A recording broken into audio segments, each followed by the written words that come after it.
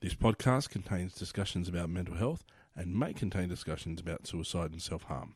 If you or somebody that you know is experiencing distress or is in immediate danger, dial 000 or call Lifeline on 131114 or Beyond Blue on 1300 22 4636. Also, if you believe that someone you love is experiencing a mental health issue, please encourage them to go and talk to their GP as soon as possible.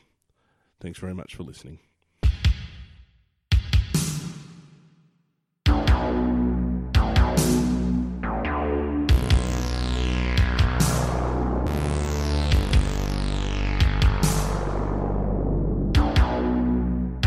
Hello there, folks, and welcome to episode 50.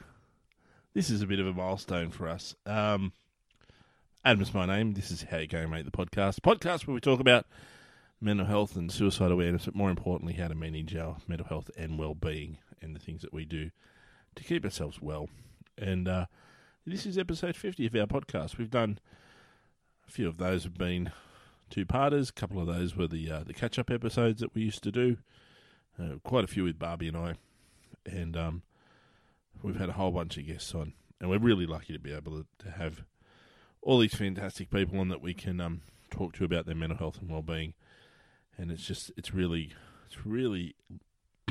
pardon me, fantastic to be in a space now where we get to have these conversations really openly and really, without judgment, without stigma, without anyone thinking that there's anything the matter with that. So, 50 episodes. I might actually, probably in the next few weeks, do a bit of a highlights episode. All the things that I've really loved that I've heard in some of these conversations that we've had. But in the meantime, just a little note. Next week, depending on when you're listening to this, is Christmas. It's a week away here. And, Christmas is a really interesting time of the year. Because it's very much a time of year that's focused on a couple of things, actually, family and giving. And, there's a whole episode we could do on, what Christmas has become. But there's a really big emphasis on it being a time to really spend family, which for a lot of people it's a really tough time of the year because they're disconnected from family and they're alone. And we're really being forced the message that you need to be with people and, sharing this time with people. So as you go through the next few days, as I said, depending on when you're listening to this, please touch base with the people that that could be experiencing some tough times over the Christmas season. Have a chat to them and make sure that they're well and managing well. And but also, look, I don't want to get on my soapbox too much, but there's just this massive focus on the crass commercialism of Christmas time, and it's how much you give, and it's how big you give, and how much you spend. And I've already spent far too much money, and we've tried to do this on a budget this year as well, but just the sheer volume of stuff that you have to buy people and things like that. Folks, it is... Let's take the focus away from how much you give and how much it costs. And let's put the focus back on looking out for each other and caring about each other and managing and supporting each other and helping each other to manage our way through life and showing love and kindness. And please take that as you will, but I really think it's an important way to view this season. And again, don't let someone feel like they're alone, and don't, take the emphasis of how much money you spend and put the emphasis on, how much love you can show through this time. So that's my little spiel for Christmas. But within all of that, we do wish everyone a merry and safe Christmas, and hope that you get some time to yourself, some time to reflect, and of course some time to spend with people you love if you can. And if not, as I said, please reach out. If you know someone that's going to do it tough this Christmas season, reach out and touch base and ask them how you're going, mate. So, tonight's episode, it is part 2 of The Worst Day of My Life with Amanda Howard. As we said last week, if you haven't listened to the previous episode, Amanda is an internationally recognised serial killer expert. She's appeared on TV, radio, she's done speaking tours, she's produced dozens of books on the subject of both fictional and true crime, and runs an incredibly successful true crime podcast called Monsters Who Murder. Amanda is also one of my oldest friends in the world. We've known each other for nearly 30 years now. We went to school together, as did her husband Steve. And Steve, it was his death by suicide that inspired us to start How You Go, Mate, and continues to inspire and motivate us to continue this work that we do. And Amanda's story is integral to How You Go, Mate. It's integral. It's our story. It is the reason we exist. It is the reason we do what we do here at How You Go, Mate. It's the reason that I, without sounding too hokey about it, I do this in the hope that Steve's death didn't happen in vain, and that we can save people. And we know we save people. We know we've had, in the last month or so, we've had one of our episode guests, Graham McFarlane, get a couple of messages from men saying that they have heard his podcast and have, made the decision not to end their lives because of that, and that's fantastic. That is absolutely what we want. I'd love to be saving hundreds of men and women, thousands of men and women. I'll settle for 2, because there are 2 families now who have their men there, and still available to love and connect with and be a part of their lives, and that's the most important part. Now, in our episode, we're going to hear a little bit more about Amanda speaking about the impact of Steve's death on both her family and her children, of course the broader impact on a whole range of people around her. And one of the most important questions I think I've ever asked on How You Go, Mate, is a question I ask Amanda at the end, which is, what would you say to somebody if they were sitting there thinking now about taking their own life? And it's so important. So please, if you listen to nothing else I do, go and listen to that. That's the key here. It is a wonderful episode, and it sounds weird to say that. It is such a raw episode, so emotional. I'm so glad I got to do this with Amanda.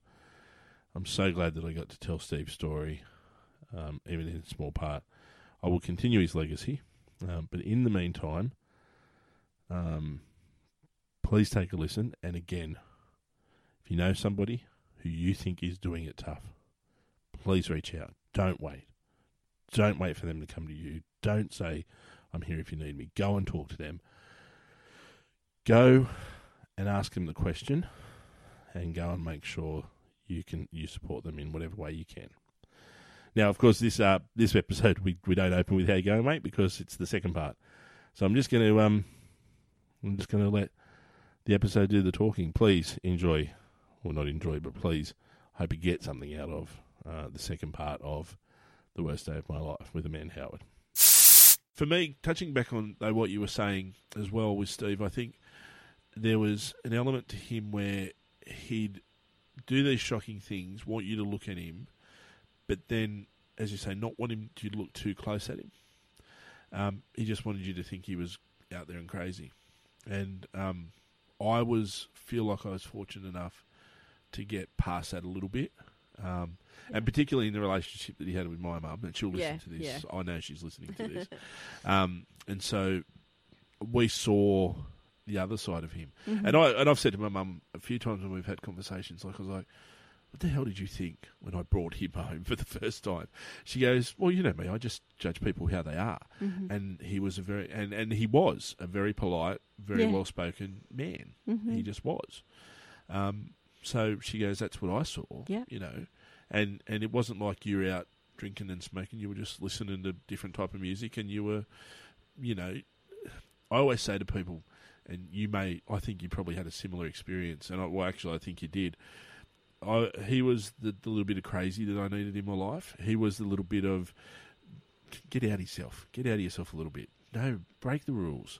No, rebel against that. Don't question that. Don't make that You need to question that. And that's what he did in my life. Mm-hmm. But also equally, I think he needed somebody to say, mate, you don't need to do it all the time. Like, come on. Don't. Just don't. It's not worth it. I believe in working hard and playing hard. So, and he was my play hard. So, I work and work and work and work. But when we played, it was crazy times, Yeah. I would end up, we would just go shopping and I would end up in tears and exhausted purely because of the crazy antics. Yeah. And now my 2 kids do it.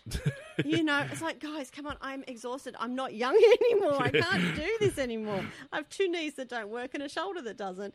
But I couldn't take Steve into like David Jones. Yeah. Oh my God, something would get broken because he'd just dance around and just sing out to someone and just do these crazy things. Yeah. And it's like, I can't cope with it. But Stop it! But if we had gone shopping and wandered around, that would have been dull and boring. Yeah.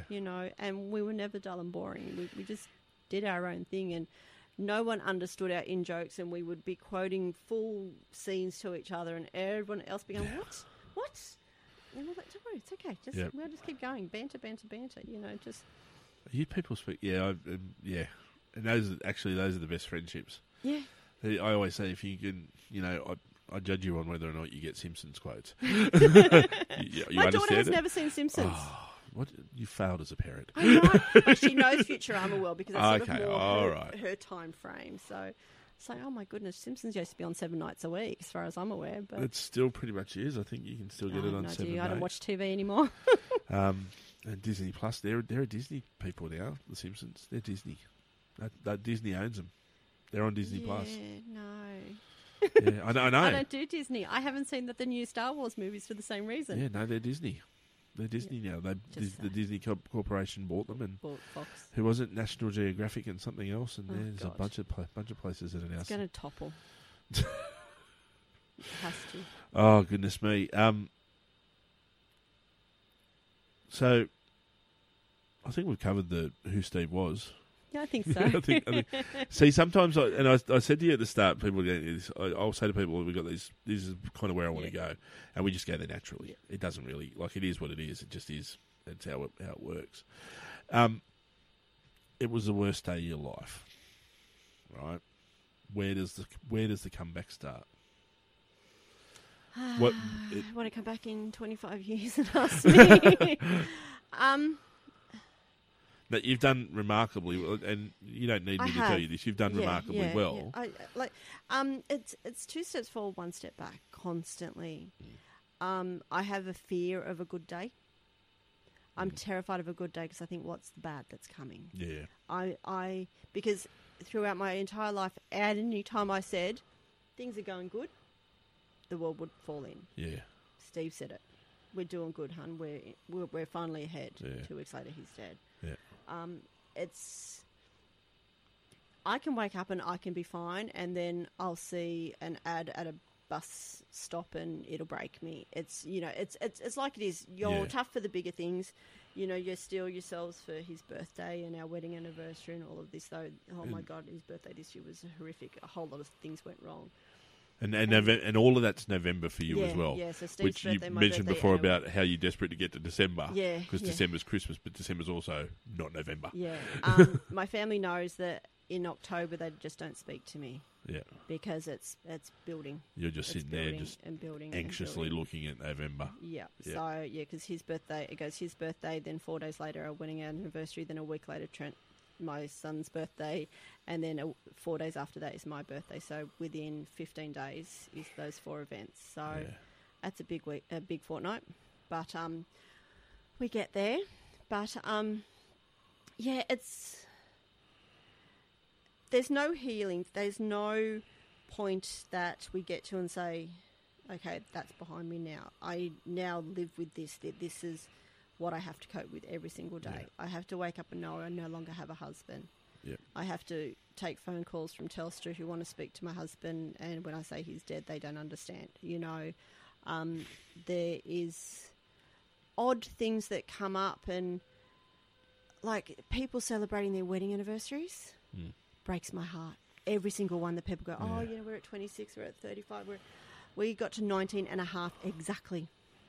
And it is, well, not exactly, but it's 19 and a half. But there's a special date for us in December as well. But people talk about their wedding anniversaries, and most of our friends are now at the 25 and 30 and all of that. And they hurt more than anything, seeing those on Facebook. Right. It's like, I'll never get there. I'll never have a 20th wedding anniversary. It's such a weird thing to get upset about. No. But it's just, that affects me more than even my wedding anniversary. Like, I don't even know what number we would be up to now because I stopped, because it stopped at 19 and a half. I never got to 20. I celebrated the 20th. I celebrated the first 18 months of his death. Well, not celebrate, but mourned it through alcohol. Like, I've been sober now for 19 and a half months. Yep. I wasn't drinking a lot. I was drinking often. And I end up having blackouts, and that's not safe, and my kids deserve better. So I just went cold turkey, done. And I haven't touched a drink since.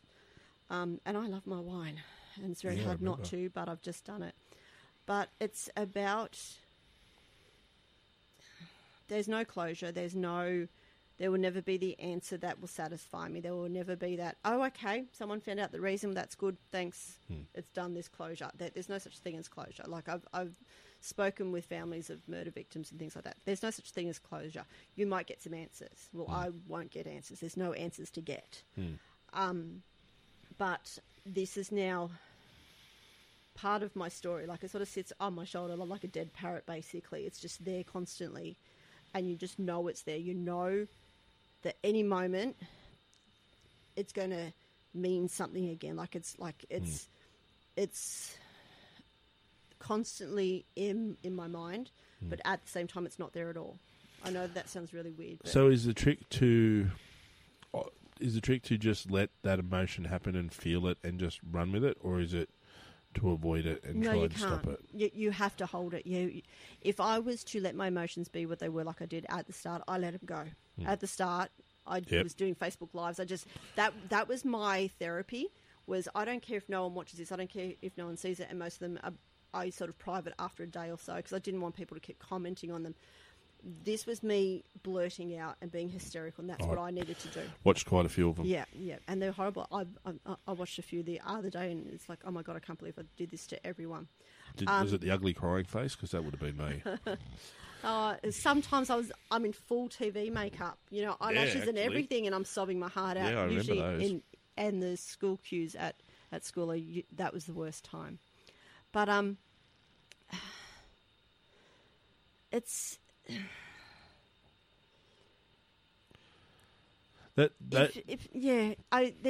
if I could, I would continue to cry every single day for the rest of my life. Right. I could easily do it, and I'm very good at holding it now. I'm very good, and I've been on many different antidepressants, and with all my other issues and everything, I've swapped and changed 400 times, and now I'm down to almost nothing.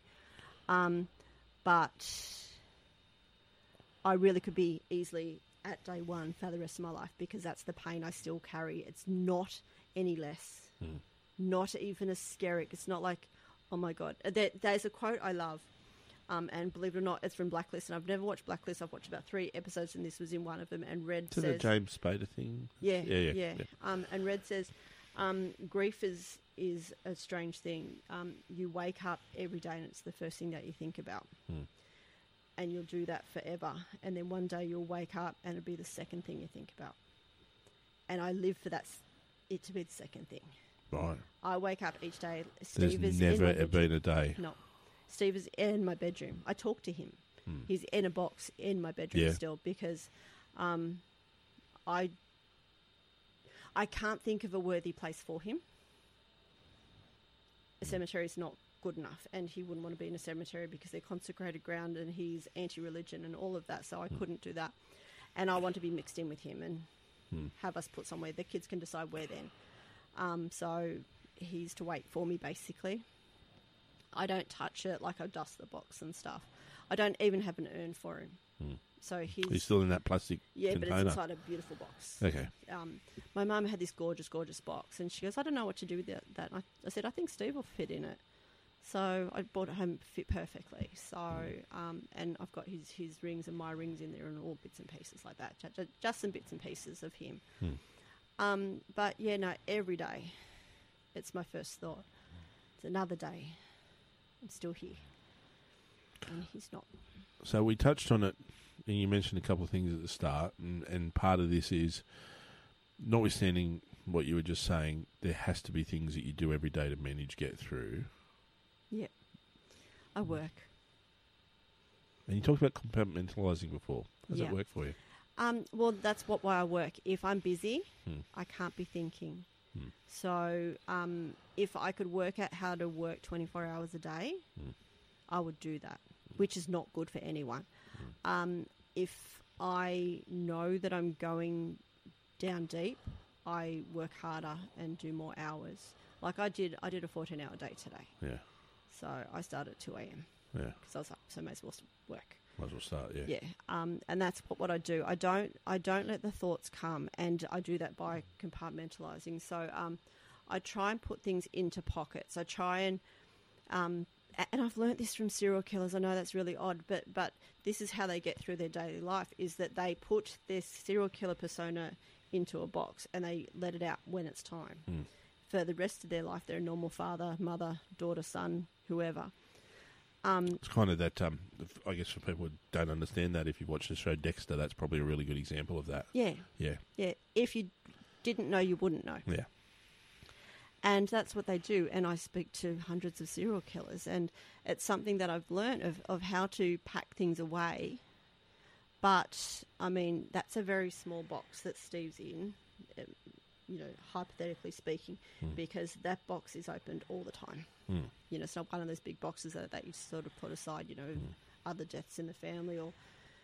It's not in the back of a warehouse somewhere where every so often you go, shit, there's that box. What's in there? Oh, that's right. Yeah, no, that's the box that gets opened 100 times a day.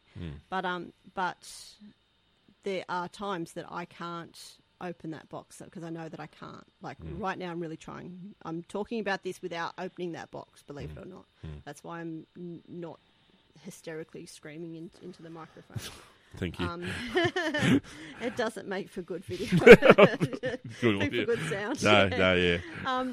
The first hour was really good, but then she just screamed hysterically. Could have edited it out. I learnt to scream, actually. Driving in the car. It didn't help anything, but I needed to scream. You're in this quiet, you're in this void that everyone's looking at you. You go like a fish in a fishbowl. Everyone's looking at you, but someone else can feed her, kind of thing. And so everyone's silent because no one knows what to say. Because no one wants to say suicide, no one wants to upset me, no one wants to do any of that. And so you just want someone to say, will you just shut up and just deal with it? Have a glass of wine. Just leave it for today. Yeah. And you can't, and no one can do that to you, and no one would dare say that to you. No. So I used to scream. I used to drive to work, which is 3 seconds down the road, and I used to scream hysterically at the top of my lungs. And it had to get out. I had to scream. Yeah. And it helped, but it didn't fix anything. I didn't feel better afterwards. But I just needed that loud, penetrating screech of pain. It was just a weird thing. And it helped me at the beginning a bit. But as I said, I was using Facebook as a diary, basically. And one day I might revisit it to look at it. I would never write a book. People think that once you've had an experience that you have to write a book about it. No one needs to hear about my story and Steve's story, and no one needs to hear that. That's not what people want. What you're doing is what people need. We need to have the open dialogue. Reading about my experience or hearing about my experience may make people think, but it's about what they're going to do with this. So, and that's the most important part. Like we actually did an episode on the podcast where I talked about Steve's death, and I've had people ring me and call me, message me, saying, "Oh my God, we don't think about that," because I look at weddings, like I watch lots of Christmas films. They're all romance, and they always, the rich doctor ends up with the poor farmer and all of this. And the weddings, and you see the dads walk their daughters down the aisle. Yep.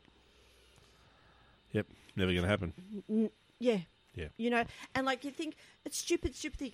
Princess Mary lost her mum. Her mum never got to see her be a princess. Yeah. You know, it's like... Yeah, I've got a grandfather that died when I was 3 months old. He never got to see his great-grandchildren. He never got to see, you just... Missed out on about 7 of his grandchildren. Like, legitimately missed out on about 7 of his grandchildren, you know? It's just the small things. Like, he didn't get to see my daughter finish school, didn't, like, primary school, you know... Start high school. Get her periods. I know she probably wants me to say that. You know, like, grow up. She's dyed her hair all different colours. Steve would have loved it. She's been blue and red and purple and black and everything. She's currently black. You know, he didn't get to see any of that. He didn't get to see Trent start uni. Well, actually, he did, but when Steve died, I just called my son. You've done it a couple of times, don't worry. It's okay. When my son started uni, he was doing commerce because Steve sort of said to him, you know, you have to follow like a proper dream. And once Steve died, my son said to me, Mum, I don't want to do commerce. I want to do music.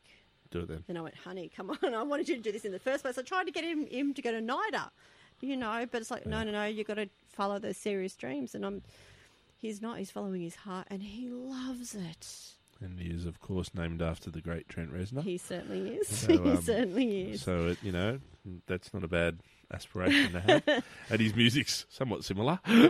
Actually, he's more Nick Cave most of the time, but it's so loud and he calls it 80s hardcore punk retrospective, or he gives it a name. Yeah, I've listened to a lot of it, and it's like I can see where your musical taste come from, and it's not your mother. No, it's not me. I'm Madonna and pop, and you know all that sort of cute stuff. And I've got 2 more questions, and this one's actually one I've just come up with, and it's a question without notice.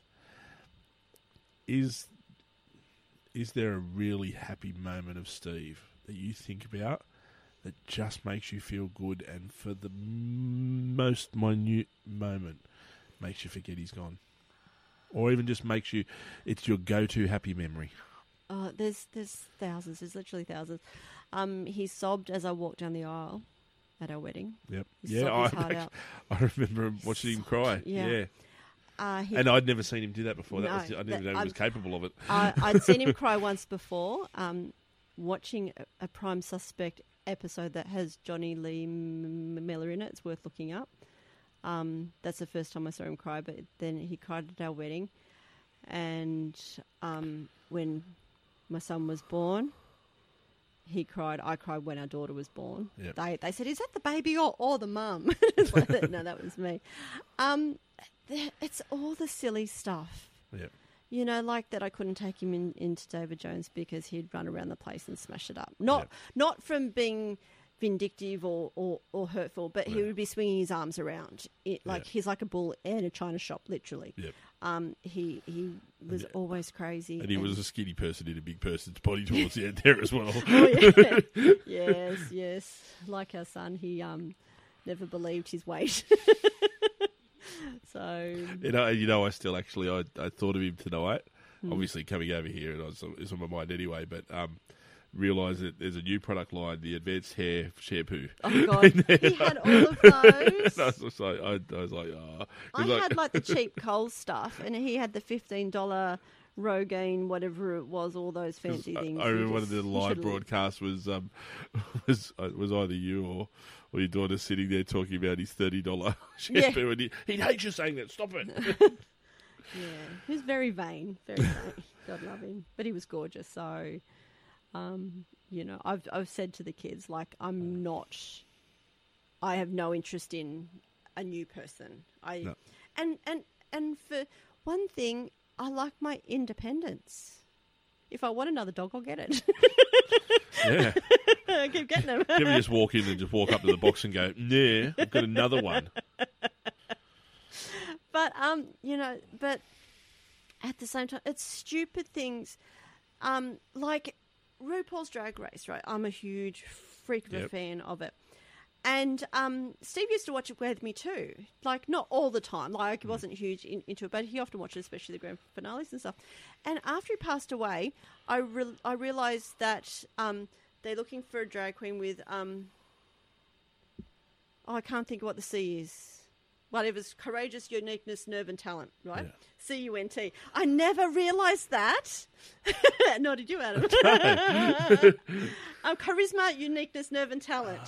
CUNT. I never realised that until after he died. And stupid things like that. It's like, Steve, why aren't you? I need to tell you this. You need to know really, this. Really cool. Because they've said the word CUNT on TV every week for however long we've been watching this for. We never saw it. But it's so, like, it's stupid things like that. And, you know, it's like, oh, I'd love for you to see that new Guy Ritchie, you know, because we were huge Guy Ritchie freak fans. Yeah. You know, and stuff like that. And it's silly things that we always picked the same films. So there's a couple of times, there was one called Cooties he picked one time, which was really, really bad. And he says, I'm never picking a movie again. It was that bad. But it was, oh, it's just silly, all that sort of stuff. There's lots of go-tos. But yeah, it's the, oh my God, I have to tell you something. I often tell his box, or regardless of where I am, I often talk to him, or I talk to other dogs. So I get the same answers regardless. Talk to other kids and get the same answers too, because that'd be silence as well. But there has been times that, like, I've called on him, like, you've got to help me, or you've got to help someone that we know, you know, like, get Trump out, you know, the stupid things. Yeah. Sometimes, like, come on, if you're up there, wherever you are, you've got to do something with this. And I'm a bit like you. I know you still get messages from him.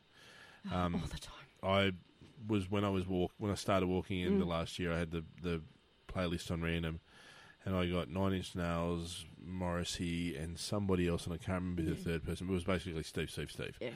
And I was like, okay, okay, mate, you're here. Yeah. And then New Year's Eve, on the kids' broadcast of the New Year's Eve thing, and they had Shon and Knife. Nobody knows who Shon and Knife is, right?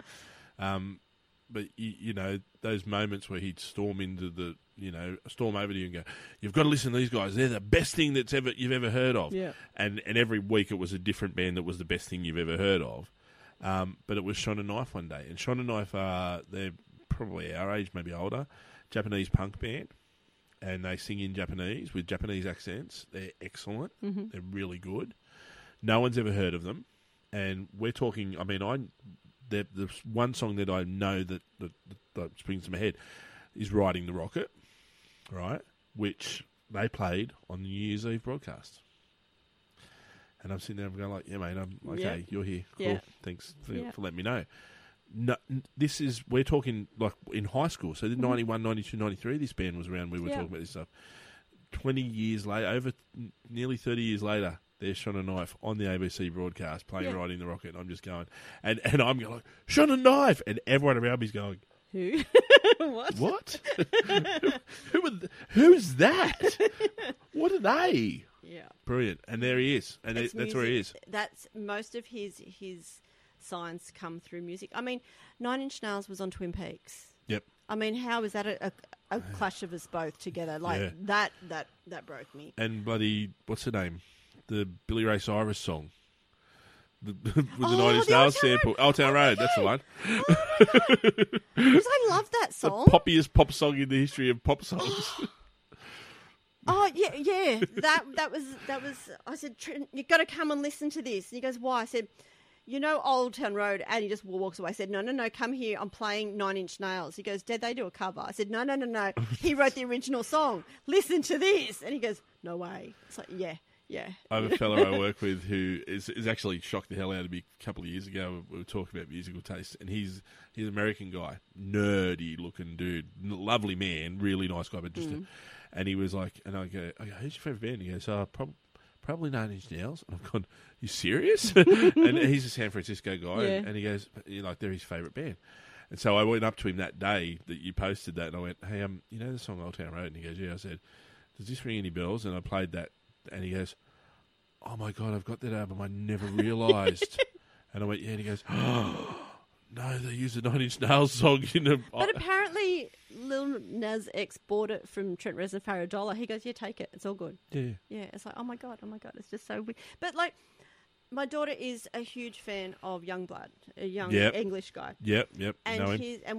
one of his greatest influences is Blur and Oasis And he does a Robert Smith impersonation as well. and Dave Grohl. Yeah.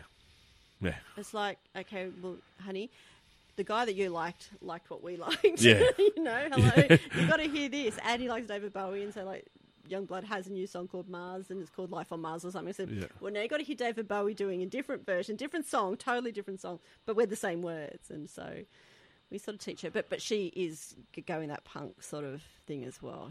I shaved the back of her head the other day, so she's got a big undercut. It's only hair. Yep.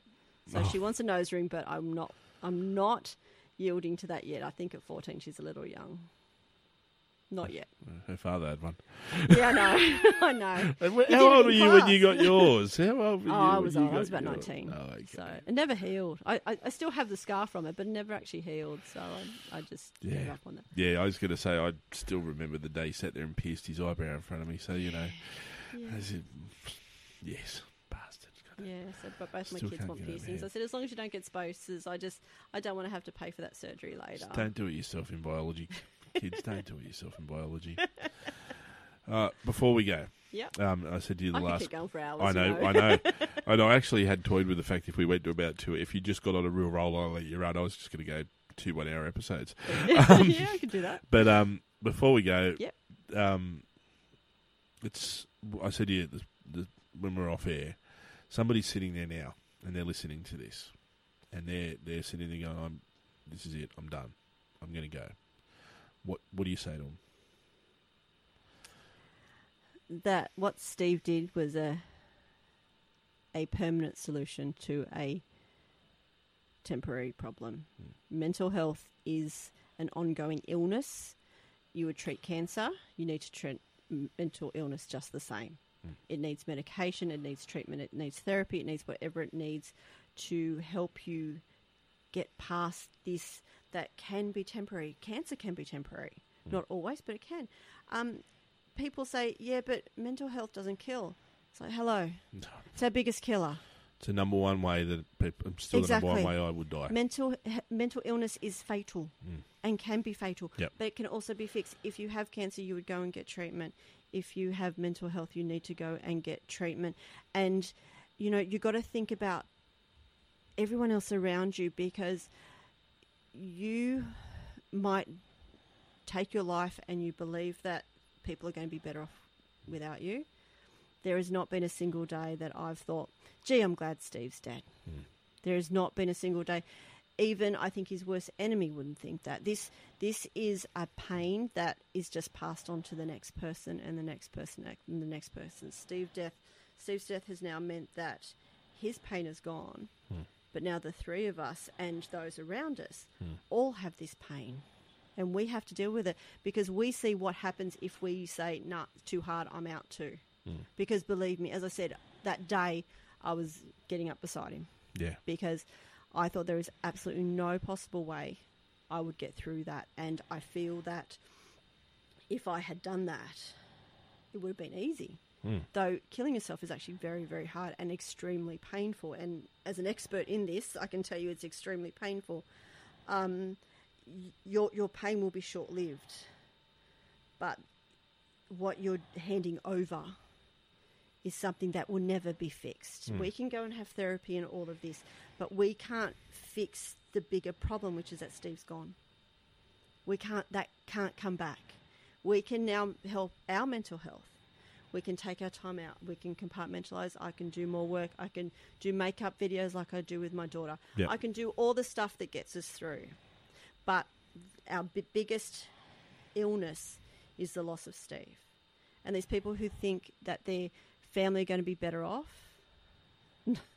I can tell you there is absolutely nothing and no one in this world who is better off because someone else committed suicide. There is no one ever thinking, well, I'm glad he's dead. I'm glad he did that about bloody time. No one is ever going to think that. And for you to think that they're going to be better off, they aren't. Jeez, I'm glad he ended his pain. I'm really happy he's out of pain now. Exactly. That's really fantastic. And this is what they say. So many people say, but people are going to be better off without me because, you know, I'm miserable and I'm hurting people, or I'm gambling, or I'm doing all of these behaviours, or I'm pushing you away. The people that push the hardest are the ones that you need to hold harder. I can tell you that now. I say to people, stop and figure it out. Figure out why you're feeling all that stuff. And we know, and you know where your pain comes from. Okay, cool. You've worked it out now. Now work out a way to live with it. Work out a way to get around it, get in front of it, live with it, live side by side with it. Feel it when it comes, but you know, people have a fear of mental health, and as I said, you know, yeah. Someone at work, they had a family member die, and everyone rallied around them. I got a card. Yeah. You know, so mental health will, until it becomes, when we can say suicide with the same vocal volume as we say every other word, when people start to learn that they can do that, we can actually make this a national initiative, and we can actually save these people, because one person can listen to this and they will say, oh my God, okay, I get it. But someone else might go, yeah, but they're surviving. I'm surviving. I'm not living. No. I'm not living. And that's what I said. You said, you know, how's your mental health going? I said, come back in 25 years, because my heart, I mean, it's 3.5 years. I was going to say months then. It feels like it was yesterday. It feels like it was a century ago. It's so weird. There's this sort of yo-yo effect of how far away it is. But it's an ongoing pain, and this isn't better. My daughter doesn't have her dad to walk her down the aisle. My daughter doesn't have her dad to teach her how to drive, because I'm a hopeless teacher of driving. You know, my son doesn't have, you know, his dad to help him navigate, you know, being a young adult. I mean, I don't think you want Steve as a good role model, because he was a bit crazy. But here's what I did. Do the opposite. Yeah. In fact, he's doing that. He's a fantastic young man. Yeah, but it's the first thing that people think is that you think that you aren't worthy, and you think that you're better off dead, that your worth is less than life.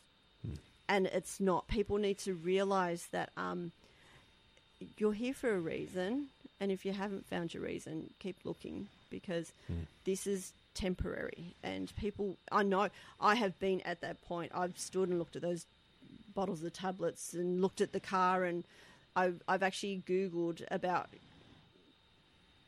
doing gassings in cars. Like I'm going to talk about it. You know, I've been there, and I've thought about that, and I've looked up the science behind it and everything, because I plan things. And I realised, but hang on a sec, tomorrow I might win $1 million. Tomorrow might be the day you get that contract to go and tour the world and talk about killers, or exactly. You tomorrow don't might know, be the TV show. You can't decide what's going to happen to you tomorrow, next week, and right now could be the worst point of your life. But then there's 5 seconds later, and then there's 5 seconds later, and there's times that I have lived purely breath at a time, because that's all I've been able to do. Because this is apparently what is better off.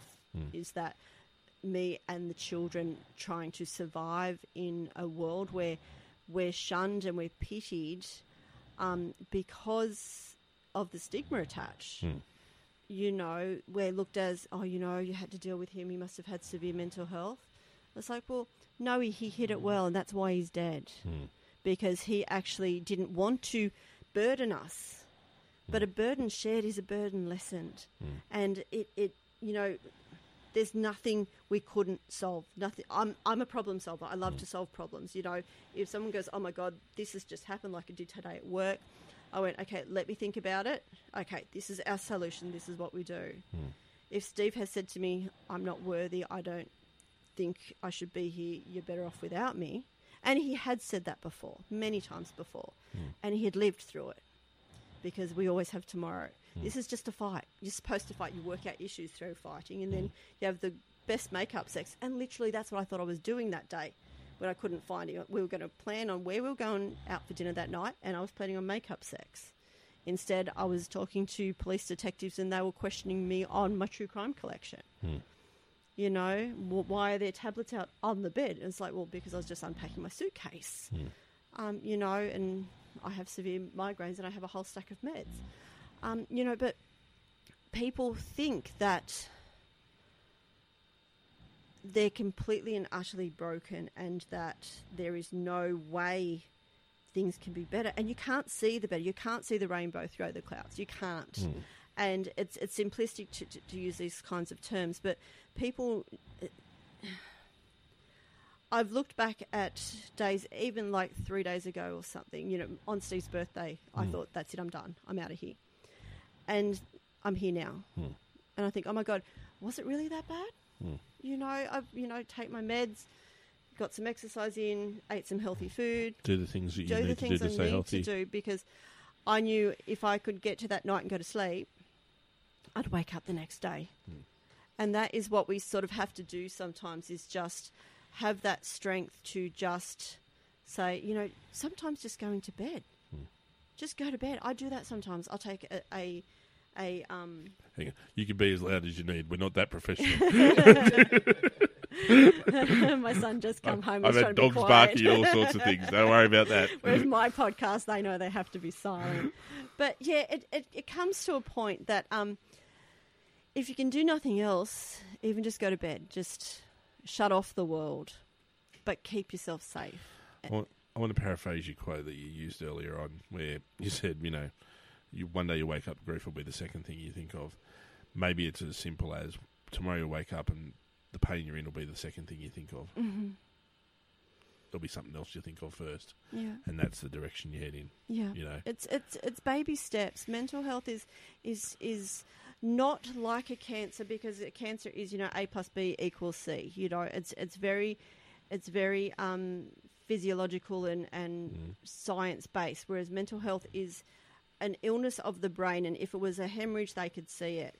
But mental illness, we're still learning, because we've had, you know, centuries of misdiagnoses and things like homosexuality coming into it, and all that revolting stuff. Menopause. Exactly. All these things that should never have been discussed as mental health. I mean, you know, I love the gays. Yep. I do. Yeah, love the gays. I officiated at a lesbian marriage. I'm all good. My daughter has only been to one wedding, and it was a same-sex wedding. It's the only one she's ever been to. I thought, this is our great world that we have. You know, and this is because they're parts of what they used to call mental health that has been eradicated and fixed. So now we have to work on the next stuff, and we need to use the word suicide, and we need to learn to use this as a death, and this is a fatal consequence of a disease. Of a mental health condition. Exactly. Yep. People, because it's still that, mental health, they need a mental health day, and you know, there's all these joking things that happen. And mental health days, believe me, we need. I just had 2 weeks of them, and I didn't realise how unwell and how stressed I was until I started on the Friday, and then I was having 2 weeks off after Your that. Your Facebook post certainly changed tone in that 2 weeks, I can assure you. By even just the Sunday, I was like, oh my God. I had no idea how much I was working myself. And, you know, now uni's done for the year, and the podcast was off for a couple of weeks because we take a break through seasons. And it was a recharge, because had I kept going, like Steve's birthday, that I thought, this is it, I'm done. I mean, and this is how frequently it comes up. My mental health is okay and I'm safe, purely because I have that dialogue in my head that I know that I'm saying, I'm done, I can't do this. And I know there's tomorrow. And I know to call out to like my mum and people like that. And like when I got the $78,000 bill from the ATO on Friday, I rung mum and she goes, it's got to be a mistake. We'll sort this out. And she's getting lawyers and all this sort of stuff really quickly for me. And that's what I did. I lessened my burden by sharing it and have people talk me basically off the ledge. I know that's a horrible term to say, but I'm thinking, oh my God, I have to sell my house and I can't afford to live anywhere else. And so you have these moments where you're at that point, and I just say, wait another 5 seconds. You know, get through the day, go to bed. We'll go to bed at lunchtime. I'm all for naps, believe me, because sometimes that's what saves me. Sometimes, like, I need to go and lie down and reset, put something crap on YouTube or something like that, and just get through that time. And because most of our problems can be sorted. You know, unless you've just killed someone, you're going to have to deal with that. But I can tell you, I talked to hundreds of thousands of serial killers and murderers in jail, and some of them are doing quite fine. You know, so really there is no problem that you can't overcome if you do it the right way. And the wrong way is suicide. The right way is to ask for help. If you're too afraid to ask for help, because we all are, is even just get through the next 5 seconds. And I'll add in, when someone says, "How you going, mate?" go, "I'm shit. Yeah. Things are not good." Yeah. And be honest about that. And again, it's that I do the start talking hashtag on my thing, and that's what it's about. Start talking about your mental health. Start talking about suicide. Start saying those words. Don't be afraid of them. You know, I found a lump in my boob. Yeah. Oh shit! It could be cancer. Go and get it treated. Yep. Cool. Like, I'm going to get a sleep apnea test in a couple of weeks, because I'm absolutely certain that I'm going to go to sleep one night and not wake up, because I stop breathing for minutes at a time, I'm told, or for at least a minute or two at a time. So, you know, and it is, be proactive, look after your health. You know you can stop this. Go and do that. Yeah. And I see it in the same way. But it's start talking about your mental health. Start. If someone says to you, "How are you going?" I'm shit.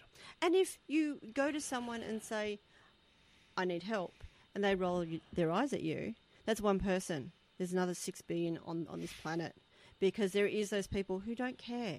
No, but or can't deal with it.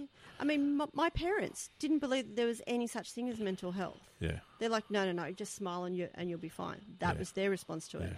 Now they have to see the fatal consequences of it, Yeah. and they take it seriously, and they know, we can see that you're going down. What do we do? We'll come and, empty your bins for you or something. Yeah. Because they think cleaning is the be-all and end-all, and I don't clean. But people do things in their own way, and if someone just wants to come and make you a sandwich, that's what they can do to help you. Just accept it. Because, it is strange, because everyone says, "What can I do?" And you don't say, "Well, you can do this." But if someone comes and says, "Look, mate, I'm going to take you out for a beer, and I am the worst at this," say yes. So many people invite me out for coffee, and I never, ever, ever, ever go. I will never say yes to an invitation anywhere. But I really wish I would, because it would be better for me. So, I'm my own worst enemy at some of these things. But I'm learning. Like, I actually went out for a coffee the other day with a friend, which, that was the first one ever I've done. And it's like, you know what? It didn't kill me. It wasn't bad. It was nice to chat to someone, switch off everything else. I didn't have to be someone. I didn't have to perform. I didn't have to write. I didn't have to be professional. I could just sit and chat to someone. And you don't think it's going to help you, and you think you need to lock yourself away, but sometimes taking that step outside is what you actually need. You need that reset of looking at 4 different walls, because this is my safety zone, and I totally get that. And I could go and lie down in bed and work from there for the rest of my life and never have to leave my bed. Easily, I could do that. And that's what I want to do. And work currently allows me to work from home a lot, which is good, because I work from bed. But I also know that isn't healthy. So, I know, and because I can see what the outcome can be, I know that I need to keep myself in check. Because on top of all of this, you have issues of people saying, well, if one parent's done this, we've got to watch the other parent now. And I have a lot of stigma about that, because people saying, well, she's crying and hysterical about her husband's death. Well, what is she doing for the children? And I've gone through hell with that as well. Whereas I've done my best. I think I did bloody good considering the circumstances, but a lot of people didn't believe I was. And so, there's all these hurdles. Like, I keep thinking our family has to get a break. We need a break, but they don't come. And there's just more stuff getting, piled on and piled on. I've got a cousin who's dealing with cervical cancer, and she's a young girl. My dad's currently in hospital, just had both of his knees done. There's so much going on. My sister's about to move up the North Coast, so I'm about to lose her. And, there's all these things. And my best friend, Robert, lives now in Queensland. So, so we sort of don't get to talk that much except for when we're doing the podcast. So all of these things happen, and you think, oh, my God, it just keeps coming. And it sometimes does. And we compile these things, but don't. We need to leave them in their piles. So we can't mound them all up like I just did, because you can climb over a hill, you can't climb a mountain. And this is what you need to do. 10 hills you can do quickly, and this is what we have to do. We don't have to overburden ourselves by piling it all together. Robert is a phone call away. You know, the fact that he's in a different state doesn't mean much. You know, I can still Zoom him these days and all this sort of stuff. Yeah. You know, my sister's moved. Well, I just told her they had rolling blackouts yesterday, so I don't think she could move. So I keep telling her that. My cousin's cancer, she's going through treatment. You know, she's responding to it. You know, I'm hoping all goes well. My dad gets discharged on Thursday. So after he's decided he's going to completely overhaul the health system because this is his first time ever in hospital ever in his entire life, and he's 72. So, I mean, there's all of these things that we deal with on a daily basis, but we bundle them together and we can overwhelm ourselves. And then we start to panic, and then we say, well, I'm better if I'm not involved because there's one less person to worry about. It's these thought processes, and I have them. And, you know... And you get them. Yeah. But you're still here. Yeah. And that's the important and part. And it's hard. Oh, that's a battle. That's a battle because, like, Steve got the easy way out, you know? It's a horrible thing to say, but it's like, he doesn't have to deal with all this now.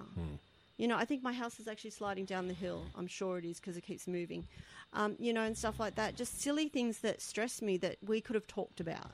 And I don't have my person.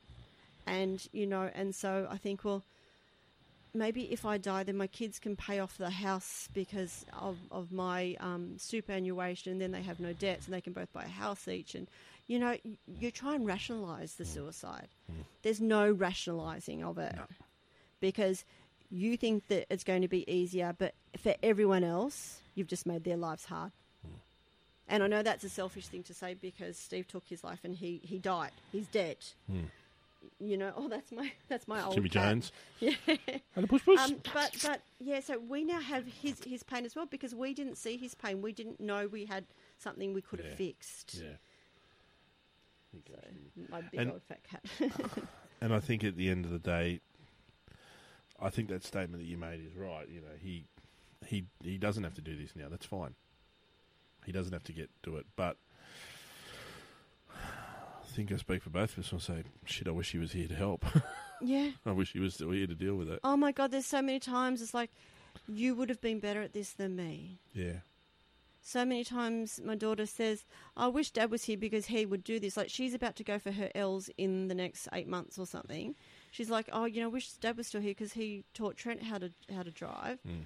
But he's not going to be here to teach me because I'm hopeless. Even with my kids in the car now, I panic when Trent drives. It's like, no, you can't because I'm worried he's going to have a car crash. I'm a terrible passenger.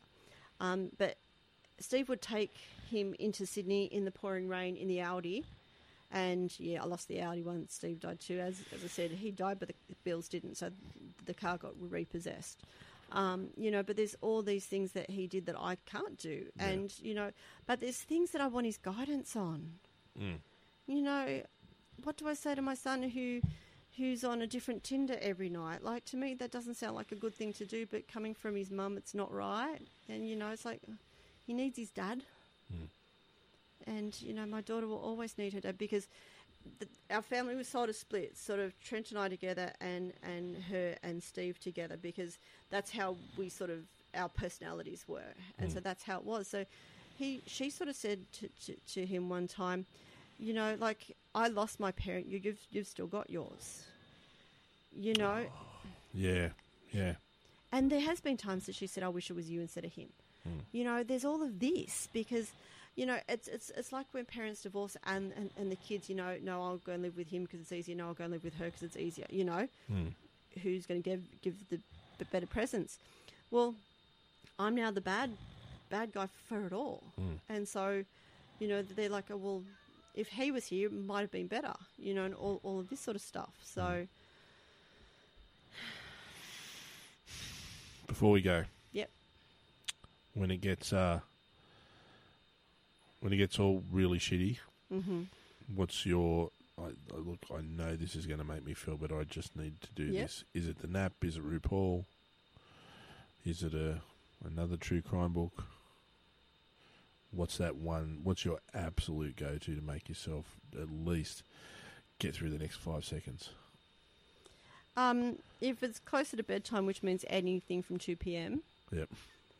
I'll go into bed with my laptop and... Go to sleep. Yep, go to sleep. Even if it's just a nap, yep, it gets me through those next 5 seconds. I've if I can go to sleep, I know I'll feel better. Yep. So I have plenty of different sorts of sleeping tablets to take. I can't think. Not Voltaren. I can't think of what they are. But no, I can't think. But I have like sleeping tablets I can take. So just one, Yep. because otherwise I will have a bad sleeping hangover. That's even worse. But I just, I'll go and find something mindless to watch, you know, something that I don't have to think about. I don't have to analyse. I'm not doing true crime or anything. I don't watch true crime at all. So I don't go there. But I like horror movies. You know, all this week, which is weird because I'm doing Christmas all day, and at night I've been watching. I have a folder on my laptop called F'd Up movies, and so it's got like Megan is Missing, Hereditary, all these ones that people go, oh my god.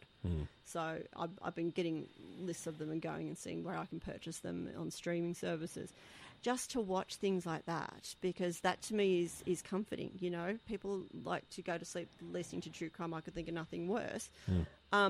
But I like to go to bed and watch horror movies. I don't get scared. Nothing scares me except for spiders. And drowning, but that's a whole nother podcast again. But and that's is a nightmare I have, that I drown. I have it a lot, which is That's why I can't watch Titanic again. Yeah, no, I watched it once and that was it. No, never again. There's a YouTuber called Mr. Ballin, and he is an ex-Navy SEAL diver, and he just does true crime story sort of things, but it's people that go into caves and underwater caves and stuff and drown and get caught and drown. Absolutely major anxiety inducing. I can't cope with it. So I then watch the next one and the next one. And it's so weird. It gives me a different anxiety. Yeah. And it gives me something, because when you're feeling that that's it, I'm done, I'm over, you have an adrenaline surge because your body is going into fight or flight because you want to give up, but your body knows it's about to go into some sort of battle, mental or physical, it doesn't know. So I divert that to watching my horror movies, watching these diving, drowning things that freak me out, you know, and they show pictures of them, and it's like, oh my God, because I get claustrophobic then watching them, you know, and so I divert that same emotion into something different, which is not relating to me. So I can put that aside, compartmentalize my pain, and look at someone else's. Thought I had a cat going. I mean, it might just move back. I saw one the other day, which was was it Ohio somewhere? Was it something I saw on your page maybe? But a guy that got into a crack and then couldn't get out and was in there for like a week. Yeah. And he just couldn't. Yeah. And they couldn't get him out. They couldn't. No way to get him out. And they tried and he ended up slipping down further. Just had to, and he had to sit there for a week knowing he was going to die. Yeah. He went into cardiac arrest. Yeah. Because all the blood, because he was upside down. Yeah. See, so that feeling, I use that feeling to take me away from that other feeling. It's a silly, crazy thing, but someone might listen to this and go, "Oh my God, that would work for me." Yeah. And that, you know, whatever you do to make you feel better has got to be helping. Obviously, you don't want to have it be destructive things like going and smashing someone over the head or taking copious amounts of drugs and alcohol. Yeah. But, you know, go to a smash lab. You know, my son did one of those. Scream in your car. You scream in your car. Talk to Facebook. You know, do whatever you need to. I verbalized everything I was feeling, and I let it all out because I thought the more I did this, the better I would feel. And it didn't. And that's why I stopped, because it was harming people. I had people say to me, "I'm sorry, but I've put you on ignore for 30 days because I just can't deal with it."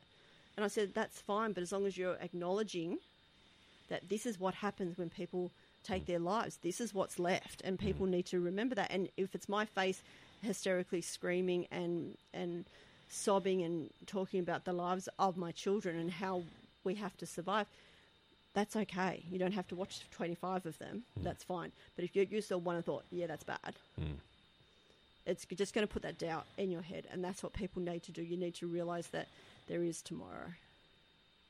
I think that's a good spot to end. Well, in fact, probably do a two-part on this one. So I reckon it's a good part to end the ECMO, but I think that's perfect. Thank you. Thank you for your continued love and support. Thank you for letting me do this in your husband's honour and in his memory. No, I'm proud of you. and I'm looking forward to seeing what happens over the next 25 years. As long as I can beat this sleep apnea. All right. Bye.